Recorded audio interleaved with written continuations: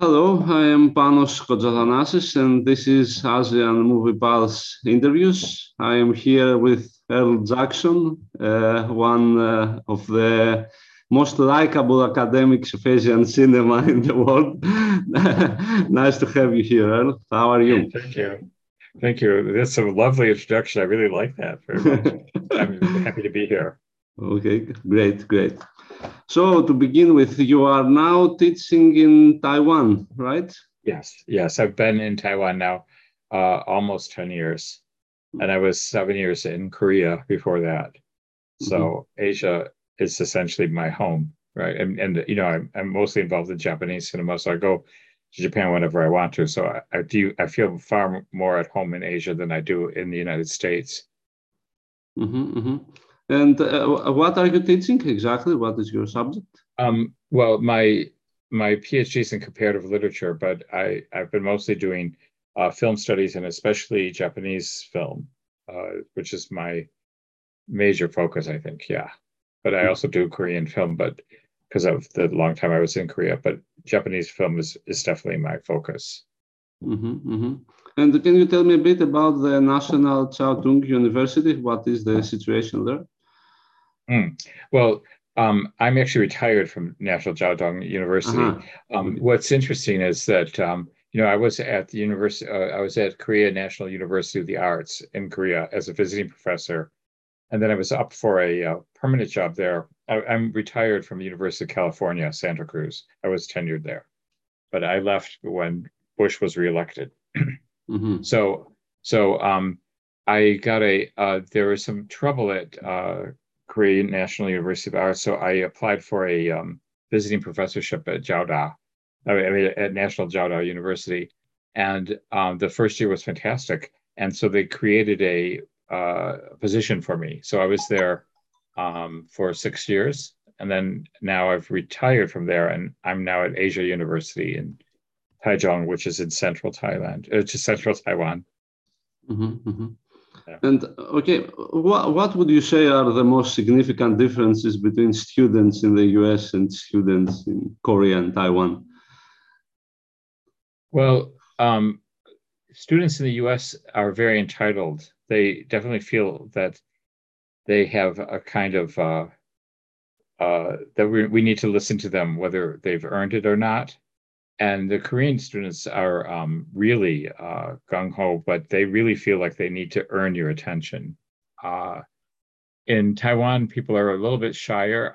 I had wonderful experiences at Jiaoda. I was really lucky to get the students I did. In fact, two of my students are in Fulbrights doing PhDs in America, and then one of my students is actually completing his MFA at in Łódź in the Polish film institute, and he's making films. He had a documentary at in Japan recently.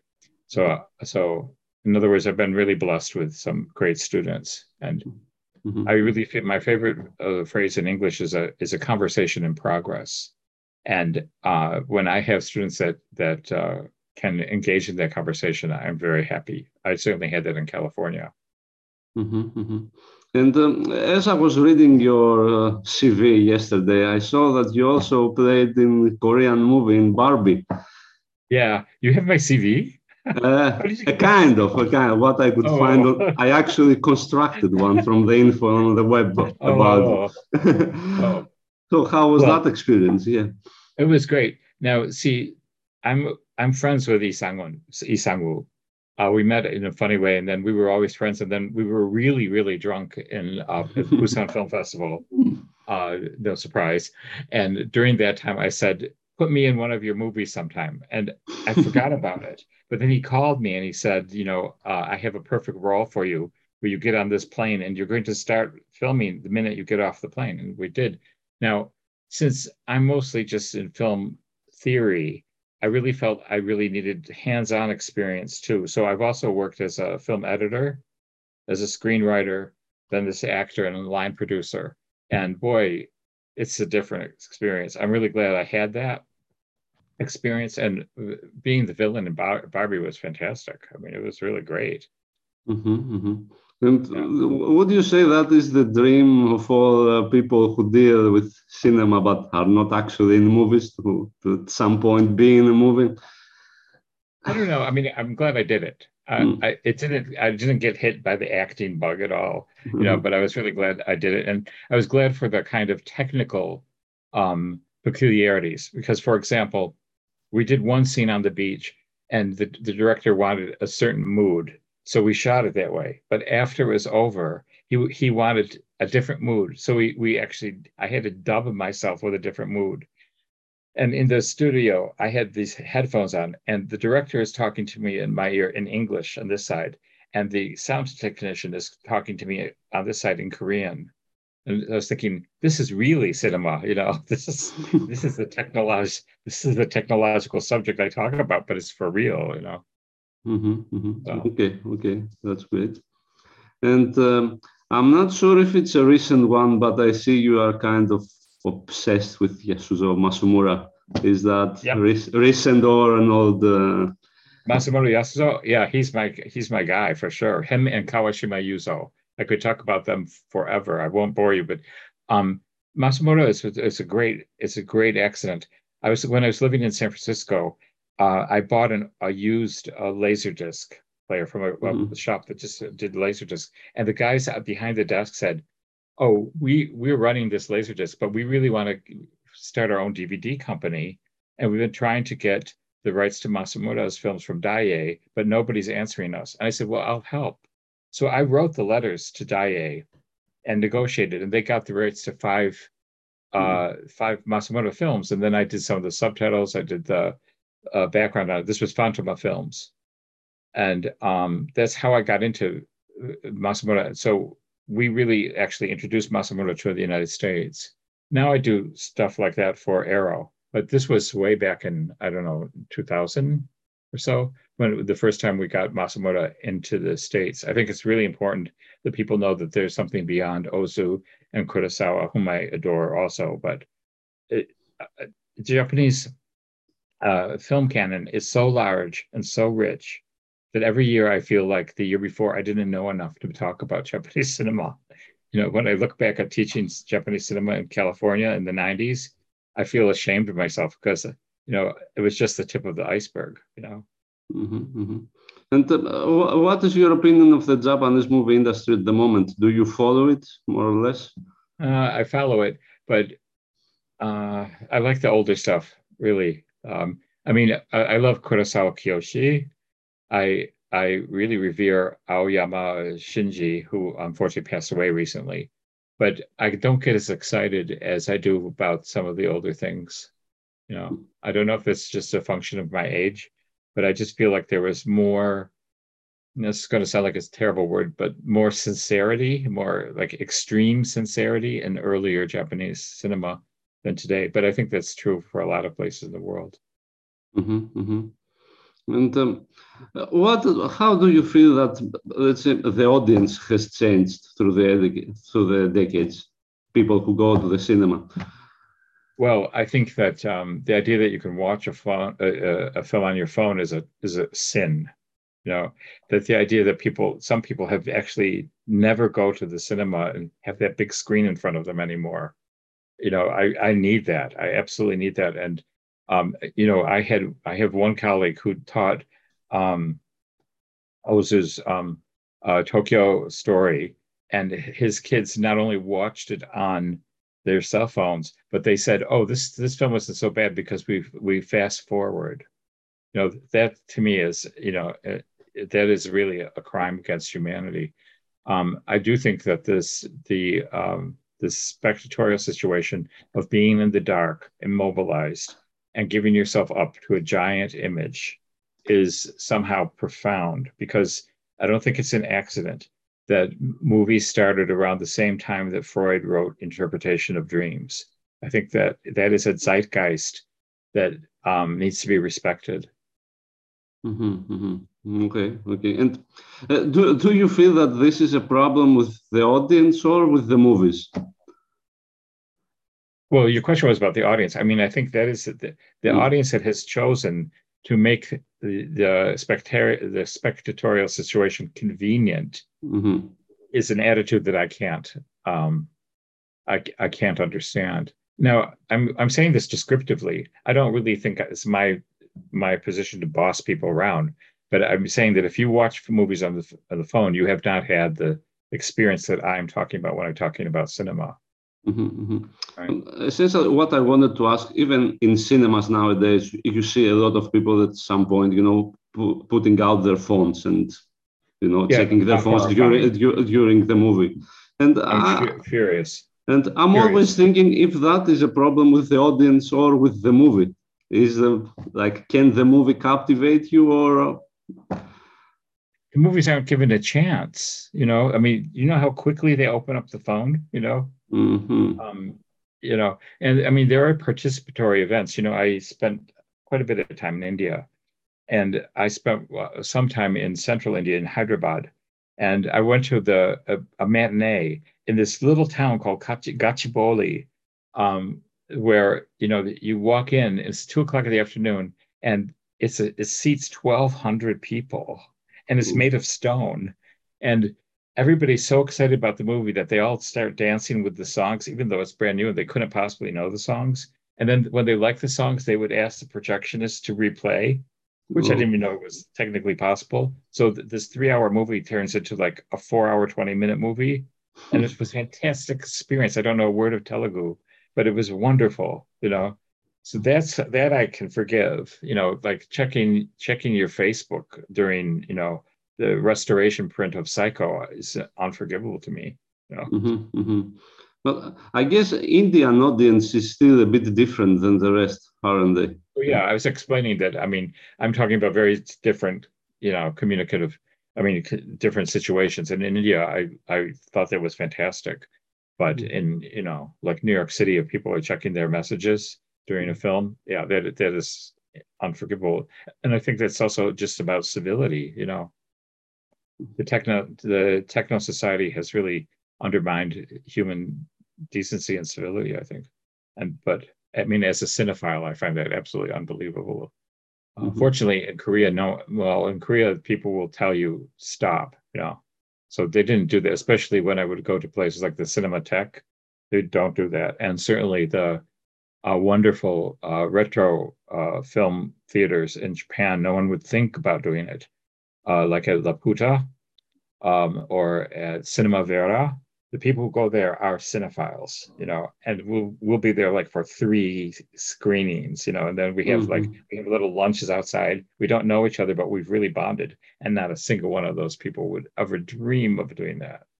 They're all about like my age though, which are older though. These are 70-year-old people, but that's how you watch a movie. You watch it with respect and willingness to be enthralled. How about the Taiwanese audience? Well, it's a little bit, because of COVID, it's been interrupted a bit, but Taiwanese audiences are pretty civil. One of the great things about Taiwanese people is that they really know how to line up. Queues are perfect. I mean, people always stay in queues, and they behave themselves in public pretty well. I haven't had any of that phone disturbance in Taiwan. But I've gone into the theaters a lot less in the last 2 years because of COVID. Okay. And do people in Taiwan watch Taiwanese movies or foreign movies more? Foreign. I watch Taiwanese films, but yeah, most people watch foreign films. And it's the same in Japan and Korea, you'd say? It's changing a bit, but when I first was in Korea, I could not get my students to go to see a Korean film. Really? But then at the Korean National University of Arts, we had a very close relationship with the Korean Film Archive. So we could actually go to the archives and get things out, so that was a privileged thing. And those graduate students, were very serious. So they certainly watched them. But when I was first I had a film club in Santa Cruz while I was teaching there. And when I said, I'm going to show 5 Korean films, people acted like I was like, what, why, that nowadays that seems so alien, that response, but like in 1999 nobody wanted to see them. But is it true what they say about the US audience that they can't handle subtitles, or Yes. was that the problem? It was, yeah. Well, I mean, in my case, the students were okay, but let me give you an example of like administrative prejudice, which I ran into way back in like 1994 or so. I taught at the University of California, Santa Cruz, and we were divided up into colleges. And then we suddenly had each college, every person in the college had to do a informal class that's only for 1 to 3 credits, and we could design any course we wanted to. So I designed one on Wong Kar Wai. This is so the only thing he's had out. This is up to the Chungking Express Fallen Angels period. We're still on videotape, right? So I had a whole syllabus, and I also explained, to do things about martial arts with Ashes of Time and talk about the Hong Kong situation. So I had that all in place for a 2 credit class, and the administration said no because they said that they think that a single Chinese director would not have the intellectual merit to justify an entire course, a 2 credit course. Of course, and then the following year, one of the big names at Berkeley decides to have a seminar on Wong Kar Wai, and that makes all the papers, right? But yeah, so and this is what I'm doing right now is this Chinese tradition called speaking bitterness. It's a kind of formal narrative complaint. But I guess what I'm saying is that you just have to be a pioneer, and remember these things, but keep moving. Now everybody would line up for Wong Kar Wai, but back then they just thought I was crazy.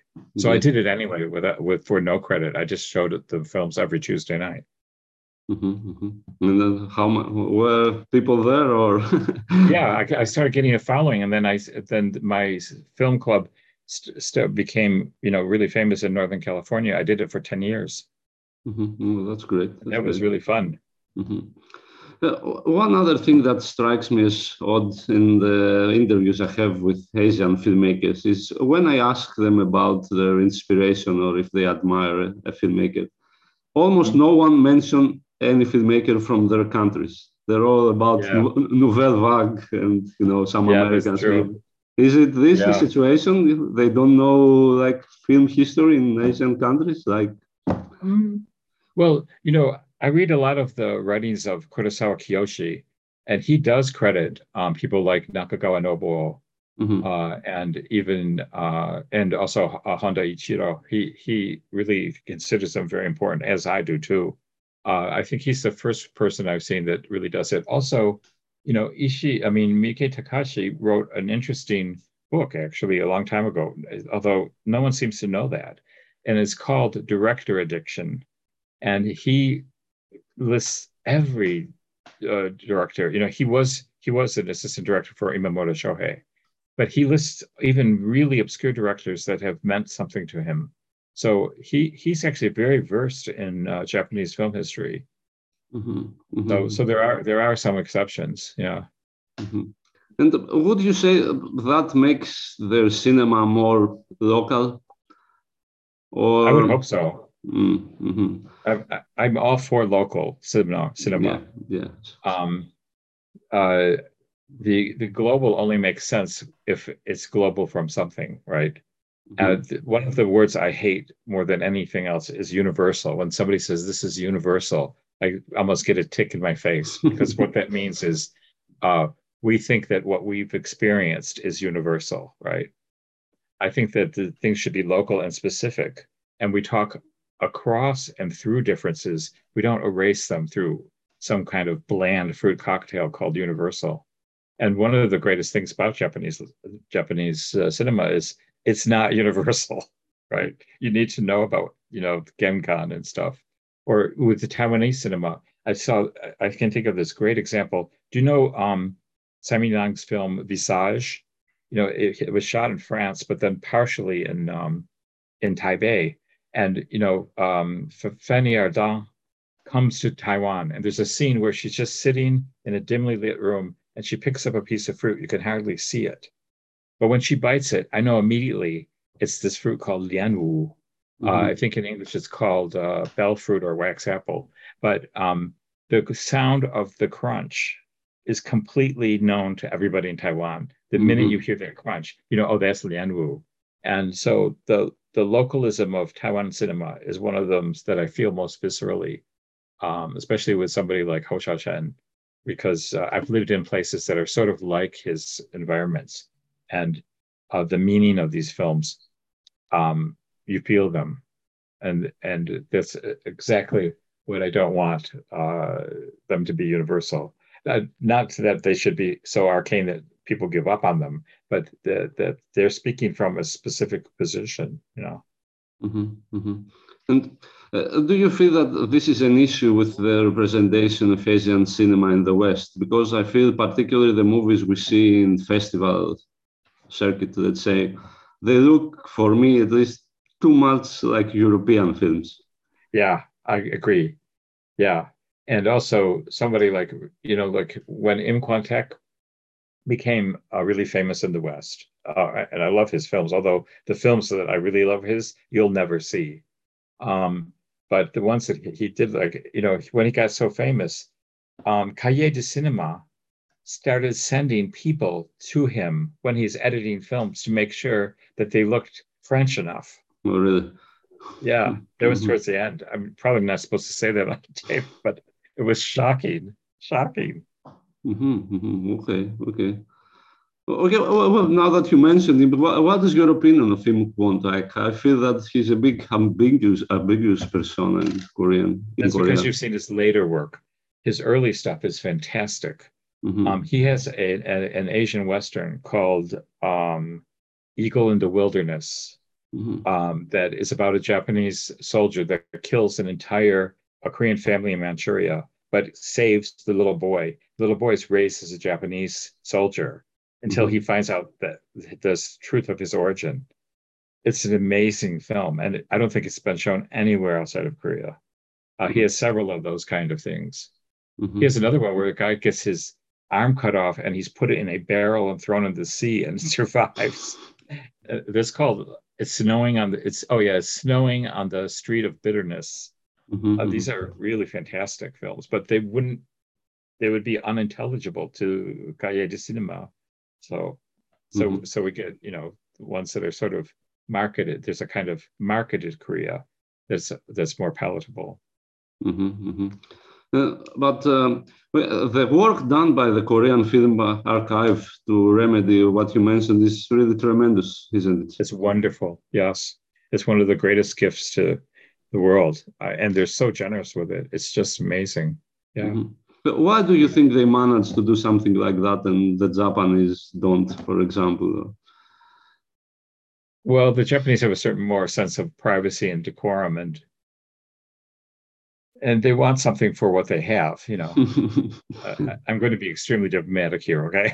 Okay. But one of the other great stories we have is in the Taipei Film Institute. My colleague from Korean National University, Kim So-young, suspected that this lost film called Sadness Even in Heaven, that was made in 1964, she felt that there might be a copy in Taiwan. So she came to Taiwan with the possible Chinese titles that they might have known. And we worked with the head of the director of the Taipei Film Institute, who took us out to a warehouse, and we put a film on a flat screen. And it turned out to be the lost film. It turned out to be Sadness Even in Heaven. And we waited with bated breath to make sure it wasn't dubbed. It wasn't. It had Chinese subtitles, and it was in pretty good condition. So the Taipei Film Institute donated it to the Korean Film Institute. And then because I was there when they discovered it, I was brought to the Institute for the premiere, and the director was still alive, and some of the tech people were still alive. The cast had all since passed away, but it was just an amazing thing to see this and to watch the director's face, see his incredibly moving film after he thought it had been lost forever. It had been lost for 40 years. And it turns out that it had been shown in Taiwan, and they just forgot to send it back. Thank God. So these things happen. Okay. But I also feel that the Taiwanese government, or I'm not sure which organization is exactly, they are also promoting Taiwanese cinema lately quite intently. Yes, and Taiwanese cinema is really fascinating because they'll use like a kind of popular culture idiom to do very serious things. There's some that are sort of art house, like The Great Buddha Plus, which is a fantastic film, and its sequel, Classmate Minus. But things like uh, there's a film called David Loman, which is a gangster comedy. But remember, a lot of these films are both in Mandarin and Taiwanese language. The Taiwanese language is not similar to Mandarin at all, but it constantly undermines the seriousness of Mandarin. Of course, this is lost in English subtitles. Like there's in Ho Xiaoshen's Time to Live and Time to Die.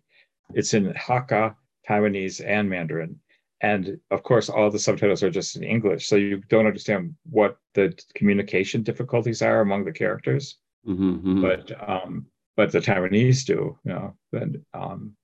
Then if or like Ho Xiaoshen's film The Assassin had this very interesting error in it. So if you ever are going to a screening of Assassin, you'll know if there's Taiwanese speakers in the audience, because remember there's a Japanese actor. I can't think of his name. There's a Japanese actor in it, and he would say the main character's name. It's like Nia. I don't want to. There's a reason I'm not going to say it, but the way he would say it is exactly like a terribly obscene Taiwanese phrase. It would mean something, do this to your mother. And it sounded exactly like that in Taiwanese. So they took out every scene where he said her name except one. They forgot. So at the end, when they reunited, he yells it across the field. So of course, Mandarin speakers don't know. So if you ever in the theater and you see somebody scream or jump, it means they're Taiwanese. Okay. So, but do they laugh with the fact, or no? They're just kind of, why did he say that? You're like, we didn't know they had the obscenity in the Tang Dynasty, you know. So okay, yeah. What is the situation with censorship in movies right now at Taiwan? Is it okay or no? Not at all. I'm not aware of any censorship in Taiwan now. Right? You know, martial law was lifted quite a while ago, and there's nothing. I don't think. Sometimes, there was a while that you know there was a quota on how many films from the mainland could be brought in commercially distributed, but that hasn't really been an issue lately. Yeah, I haven't seen any examples of censorship here. And so far as I understand, Taiwanese cinema has just recently started dealing with the whole white terror period. Yes. Yes. Yes. Well, remember, Ho Xiaoshen was the first person who did it immediately after martial law was lifted with Good Men, Good Women. But yeah, there's been several films, and one of them is called Detention, and it's actually based on a video game. So it's extremely clever, but the video game really sort of turns the normal experience of kids in high school under martial law into a ghost story. So it's dealing with a lot of things. It's extremely ambitious. Also, Boyfriend Girlfriend is a really good example of 3 generations of Taiwanese. It takes these kids from high school all the way to about 2010.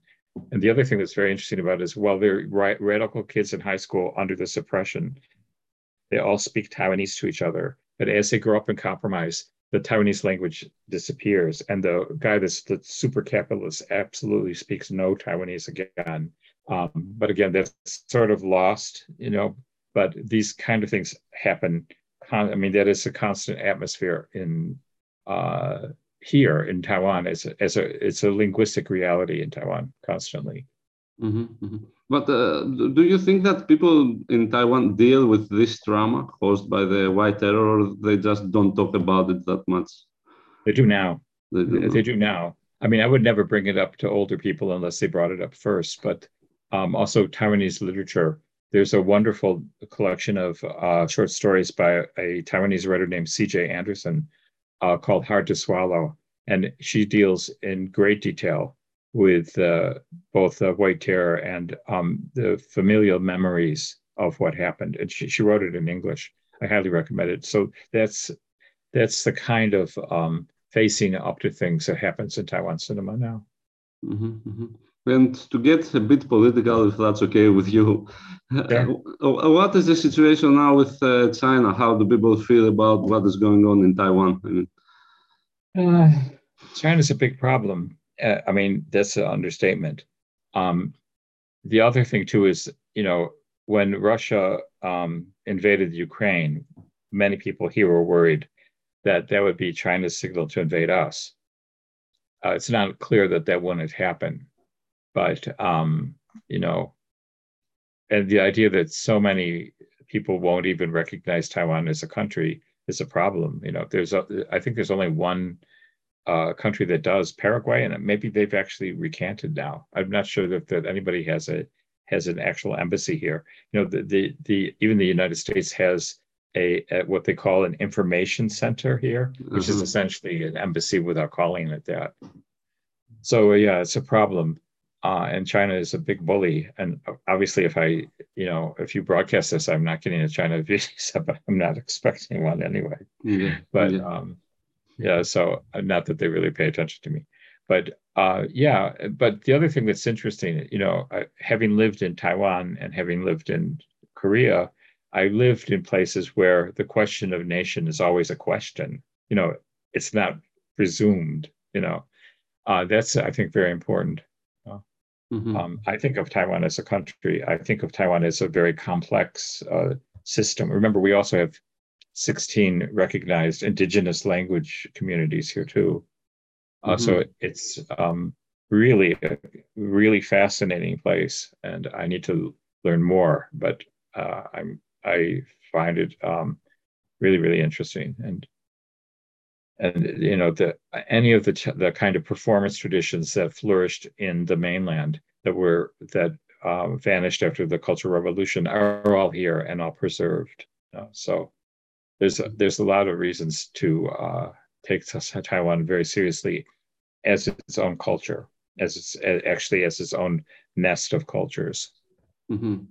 But what I've heard talking to people from Taiwan and other countries, like maybe even Singapore and other countries, let's say, there is a pessimism about what is going to happen with China, that at some point Absolutely. It's going to take over, and they all kind of believe that they cannot do anything. Well, yes. I mean, if China decided, we would last, 18 minutes probably, but we have to continue to live, right? Yeah, yeah. When I lived in Korea, I lived in a section of Seoul that was next to a military academy. And they even told us in our apartment building that our apartment building was the #1 target from North Korea, that they had 42 missiles pointed at our address. These are things you live with, right? It makes an impression to me that you say we. You identify as Taiwanese now. No, I would never be that. I'm never that white guy. No, but I live here. I'm a permanent resident, and I feel very at home here. Yeah, and if China invaded, I think I wouldn't just flee. I'm committed to being here. What happens to people happen to me too. And what was the situation there during COVID? We heard a number of stories. Also, there is the embargo from World Health Organization to Taiwan still, right? So they didn't have access to so much as other countries. Right. So how was the situation? That was hard because Taiwan actually bought a lot of the Pfizer vaccine really early, and then China talked Germany into breaking the contract, and we didn't get it. It took us a long time to get vaccine. Now we do have the Pfizer also, but for a long time, anytime we tried to do something, the Chinese would block the ability to get the vaccines. But the Japanese actually came through really well. The Japanese donated a lot of the Moderna to Taiwan right away, and more than once, which I thought was really sort of wonderful. Now everybody has full access to all the vaccines here. We're all fully vaccinated, but it was amazing. And it was also amazing how people at WHO wouldn't even mention Taiwan when asked, Yeah, I mean, China really has an iron grip on the rest of public opinion. I mean, official public venues, for sure. Well, I guess we could close. Okay, I read a lot of the stories that you put on Facebook, and you have some amazing ones from your years in Asia and dealing with filmmakers and actors and whatnot. So let's close with one story. Do you have one that you would like to share, let's say? Which one? I mean, yeah, I will leave it to you. One story that you would like to share. I can't think. If you too told me abrupt. ahead of time. Yeah. Okay. All right. So, no problem. Yeah. Okay, I guess that's it. Thank you very much, sir, for your time. Okay, thanks. It's great to see you again. We had a great time in Warsaw, remember? Warsaw, yeah. I also met that student of yours that you mentioned. He's in Lodz, right? Yes, he's fantastic. Yeah. Has he graduated or is he still? He's doing a master's now, like an academic master's as well. But he's done all of his film work, I think. Yeah, and he's still there, and he's really. I'm so proud of him. Okay. Let me share a story then. When we met him a few days ago, we were on a trip to Lodz, and what they mentioned, the teachers there, it's that they are not like good teachers. They are not kind and polite people. They tell you to your face if you are wrong. And so I asked your student if that is true, and he said that indeed they are like that, and that he loves it. The fact that they tell if you are completely awful, they just say to you, "Oh, this sucks. Stop, do something else." So yeah, I guess that's a good thing to have. Yeah. Well, actually, I think he wouldn't mind me telling this story. When he was at Jiaodao, when I was his teacher, he had a terrible time coming to class. He was skipping so much that the chair asked his mother to come in to find out what's wrong with him. And I identified because I skipped school all the time. And I found out his mother could speak German. She speaks Mandarin and German. So I said, "Oh, well, I'll talk to her." And so we made the arrangement, and I talked to her in German about her son. And then the more I thought about him, I thought, I think he needs to go to Woods. So we agreed to not punish him for not showing up for classes. And I made the deal that, you should occasionally come to class, but I will help you if you try to go to Poland to become a filmmaker. And he said, okay. And he got in, that entrance exam is just unbelievably difficult. And he's really flourishing. So I'm glad, as a fellow school skipper, I recognized in him that there was something really great about his not coming to class. Okay. Well, that's a lesson for all students across the world now. Yeah. Okay, that's it. Thank you very much. Very nice having you. Thank you, Panos. Okay. Yeah, thank you. Have a nice time. Bye. You too. Bye-bye. Bye.